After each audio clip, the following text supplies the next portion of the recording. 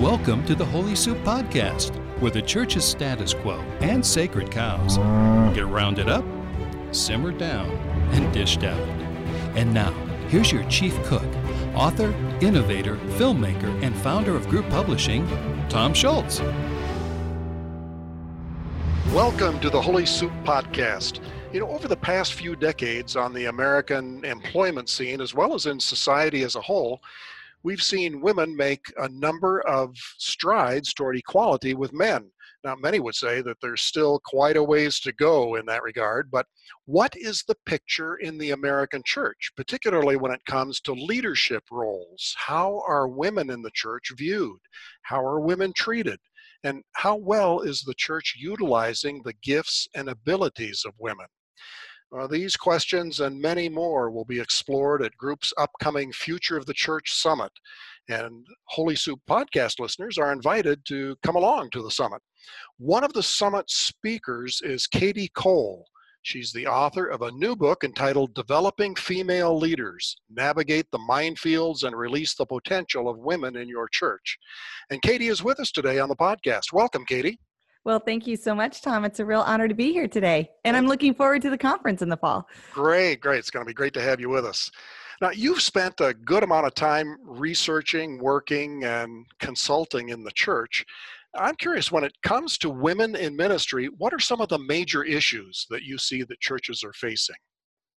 Well, this is a big issue for many churches. And I would say in my research, what I found is that kind of along the theological spectrum, there are challenges for women in all areas. So even in very egalitarian environments where we would say theologically women can do all sorts of roles, to very complementarian or conservative environments where women are allowed to lead in only a few roles. In all areas, we are sort of struggling to really help women fully bring their full capacity into their church ministries and really their impact in the kingdom. So some of the most common, we talk a lot about the glass ceiling when it comes to gender and rising in leadership. In the church world, we call it the stained glass ceiling. And those are kind of those structures and systems that just by their very nature, we've either created or perhaps inherited from leadership from before us that sort of holds women back. Things like paying women the same that we would pay a man for equal work, different titles for different jobs, even though they're actually carrying the same amount of authority or responsibility, not giving women promotions, not pouring into them and giving them education, bringing them to conferences, sending them to advanced college. Those are all the sorts of ways that sort of hold women back from an organizational perspective. One of the things, though, that was so interesting in the research is that there's actually a phenomena called the sticky floor as well. And those are those things that women sort of have in their own thinking and their own styles of being grown into leadership that kind of keeps us stuck on the floor. So the glass ceiling holds us back from moving forward, but the sticky floor holds us back internally. These are things like high levels of perfectionism that we see a lot in very accomplished female leaders, a sense of imposter syndrome where women oftentimes feel like they don't really belong in a leadership environment. They don't feel welcome. They don't feel accepted. They feel kind of like a fraud or an imposter. There is just sort of insecurities or questioning ourselves. Most of us, especially if we're over the age of 35, have grown up in an era in society as a whole that kind of points women into certain types of roles, certain levels of leadership, and we don't really expect them to go further than that. So we kind of don't even spend any time imagining ourselves leading at higher levels. And if you don't imagine it, it's really hard to step into it, even if you have the capacity and the opportunity to do it. So those are some of the things. The glass ceiling pieces we can do a lot about organizationally. The sticky floor things we need to work on a lot personally to really overcome those barriers. That's really interesting. Well, I'm curious, how do you help people, especially us males, to understand what it's like to be a female trying to thrive in a ministry role at church? It is definitely a hard thing to navigate. There's all sorts of challenges to that. I am so encouraged, though, by how many great godly leaders, pastors, even business leaders that are believers who are really trying to take this on and get a better understanding. And that's really where it starts. In my book, I talk about 8 best practices that we can do. But the first one is really the most important, and that is to seek to understand. And that's important in any sort of environment where there is a minority minority trying to grow in leadership. Because unless you are a minority and have experienced it, it's absolutely impossible to know the unexpected nuances and dynamics that play at your drive, at your emotions, at your confidence level, and in very real ways, really impact how you are able to lead, build trust in a team, make your voice be heard, all of those things that are very important in leadership. So that's always my first encouragement to guy leaders, is to simply take a look at the women in your life that are accomplished leaders. It may not be the perspective of every woman, but if you're trying to grow women leaders, find women who are leading well. Chances are they're leading in the marketplace, or they're running the parent-teacher association at their school, or they're organizing the entire neighborhood for something. They're leading at high levels, and ask them what it's like to be a woman leader in your church or in this environment, or tell me about how you became a leader. It's mind-boggling when you start to hear these stories. Even for me as a female leader that has my own set of challenges, when I hear these stories of what women have endured and have had to overcome, and the things that they battle even today in formalized, on-staff, paid leadership roles, the resistance and the discrimination and the challenges they face almost on a daily basis. It's really remarkable that these women stay committed to ministry for so long and so faithful to their church despite the very difficult environment they have to lead in. Can you give me an example of that, that you've run into a woman in a church staff position that has really been held back, and without mentioning any names, what does that look like? Well, it can look like a variety of things. I think on the very front lines, which again is the beginning of our leadership pipeline, would be our volunteer roles. I have a story that I talk about in the book where a woman was trying to help the usher team, which was all men, and she was a staff role, a new staff role, and the senior pastor asked her to go and help the ushers who didn't have enough t-shirts, and they needed new name tags, and they were, didn't have enough baskets to take the offering. Very practical things, no real spiritual authority involved in this. And so she came to the meeting to just find out what they needed, and they spent 30 minutes making it very clear to her that they were not going to learn anything from her. She had better not have any opinions about what they were doing, that they were there, they were in charge, and they would tell her what she needed to do. And, that kind of resistance when you're just trying to help a basic volunteer team is more common than I think anyone really realizes, that kind of resistance. So that's sort of on the front line. On the higher level, women oftentimes get overlooked for promotions. I talk to many women who are working in multi-site environments where they are maybe the children's director or the student ministry director. Again, even in conservative environments, these are roles that we champion women for, and they are not given the same pay. They're not given the same insurance benefits.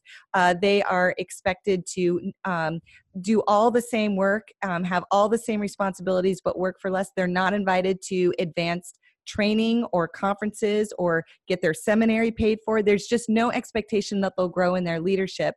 And that can be very demoralizing, especially many of them end up with bigger youth groups, more volunteer engagement from parents, have stronger productivity and efficiency in their ministries, and they work for less, have less resources, less title, less authority, less stage time, less everything. So in many ways, they're being a stronger, better leader because they're producing more with less than their counterparts. But that's very frustrating to work in that environment for very long, and it does make you question whether or not that's a place you should stay.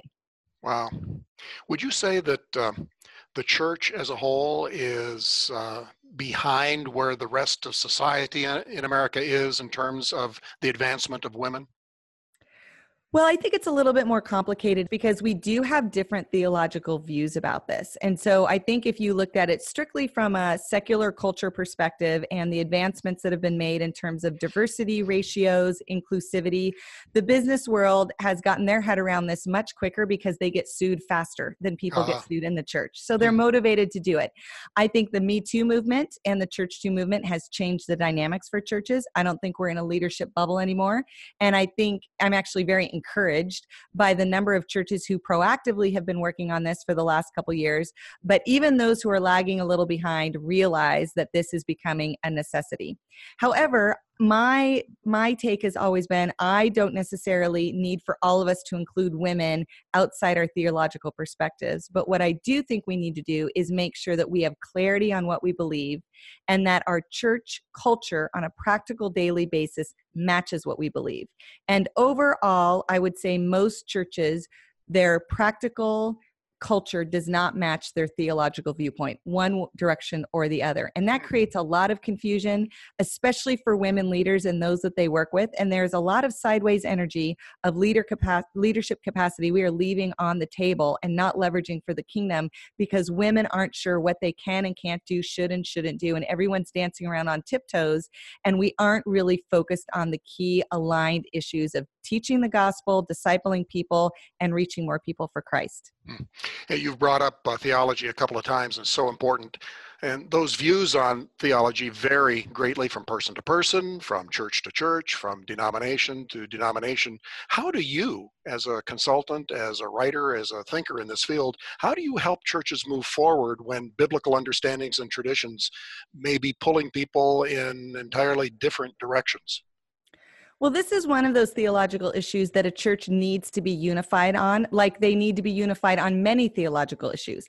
And it is a gray area in Scripture. It's not clear cut. I think many people have very strong opinions on their viewpoint, but there's a debate about this. There are disagreements because it's not black and white like some of our other core essential issues. So one of the things that I do as a consultant is I try to help leadership teams really come to clarity on their theological viewpoint. Sometimes it's easy because they're a part of a denomination who's decided that for them and already has it written out on a nice white paper and they just have to, send it out to everybody. But sometimes it's a little bit more of an enigma for them. We have a lot of independent churches, a lot of church plants who are sort of finding their way in that, and they're living in maybe a cultural environment that doesn't match their personal viewpoint. So they're trying as a church to kind of thread that needle and decide how can we be relevant and connect with our audience and our community, but at the same time, really make sure we have a biblical backing for it. So that's the first thing, is to decide that. And then the second is to really have an honest look at our culture and see where is this playing out in our culture and how do we align those. I think at the end of the day, all of our theologies view people, men and women, as highly valuable. We're really talking about in different theological viewpoints is how does that play out in our relationships with one another? And in the book, I have a couple ways that we can look at it that brings some clarity to it. But really, how it plays out is what's important. And where churches are really falling behind is in the alignment that the how is being lived out consistently across their church environments, ministries, and within their leadership ranks. In your research, you revealed 8 best practices for maximizing the potential of women in a church. And I think you've already mentioned one of those having to do with understanding. What, when you think of where most churches are today and where they need to be, what do you advise on? Where do you start? What's the first thing churches need to pay attention to get ahead in this game? Well, I think one of the easiest ways to take a look at how you're doing is to pull some simple metrics from your HR department and from your volunteer department. When I think of a church leadership team, I don't just think of paid staff. I think of all the leaders who are helping lead the church. So matter if you're a church of 1,000 or you're a church of 100, you can take a look at the leadership roles that you have and how many are filled by women and see how are you doing. In the diversity world and the inclusivity world, we're looking for a percentage of 30% really creates representation. So if you have 10 leaders on your team, if 3 of them are women, you know that you've kind of hit the baseline numbers. And if you pull your roles and you find out that less than 1% of your leaders are women, you know that, again, regardless of your theology, you have some ways to go in terms of moving women into leadership and making sure their perspective and voice is being heard and that they're leading the roles that you opened up for women. They know what those are and they're taking advantage of those leadership opportunities. The interesting thing about churches, which is different than many other domains, is that 61% of our congregations on average across America are women. And so it can feel to a lead pastor, particularly when they are on the platform on Sunday, preaching their message, they look out at the congregation and it probably feels like your church is full of women and they're highly represented. But if you look at your leadership percentages, if that's not at least hitting that 30% mark, then you know you're greatly underrepresenting an entire dominant population of your congregation is not having their perspective in your decisions. So however you want to slice that, you just want to make sure you are moving women forward in your leadership pipeline and bringing more and more highly capable women to the decision-making room so that you've got a good decision that represents your full congregation. And in your work with churches, what do you usually find in terms of how close churches are to that even 30% minimum? It varies greatly depending on how long a church has been looking for this. Obviously, their theology changes it a lot. I would say across the board, most churches are doing better than they think in some areas and worse than they think in others. So it's a little hit or miss. And it really comes down to how consistent the senior leadership team has been communicating and holding people to standards. So, for example, I have one church that I've gotten to know who's working on this topic, and they probably would say that they are behind in the conversation of where they wish they were, especially given the cultural context they live in. But they just made a couple tweaks. For example, the executive pastor requires any new staff member that someone wants to hire, you have to have at least 50% of the resumes that you've considered need to be of diversity. So they're not white guys. Like they could be a different nationality, they could be female, they could be multiple ways that they're not white and a man, but he wants to make sure that at least 50% of the population. Now, he doesn't require them to hire any of the minorities, but what he's doing is he's shifting the culture. He's forcing his team, who normally looks to their network from college or the guys that they know from whatever, pastoral get together they are in. We generally go to our own networks who are a lot of people like us to find new hires. And that just sort of continues the issue by challenging them to reach out and at least consider 50% of their applicants from other places. He's broadening their horizons. The church is expanding their networks. They're opening up their mind, and every once in a while they find a great candidate that they never would have seen had they not been challenged with that kind of boundary. Fascinating stuff. Well, thank you so much for joining us today, Katie. We're looking forward to having you at the Future of the Church Summit in Colorado in October, and looking forward very much to that chance to be able to hear more from you on what you found in your research and your writing.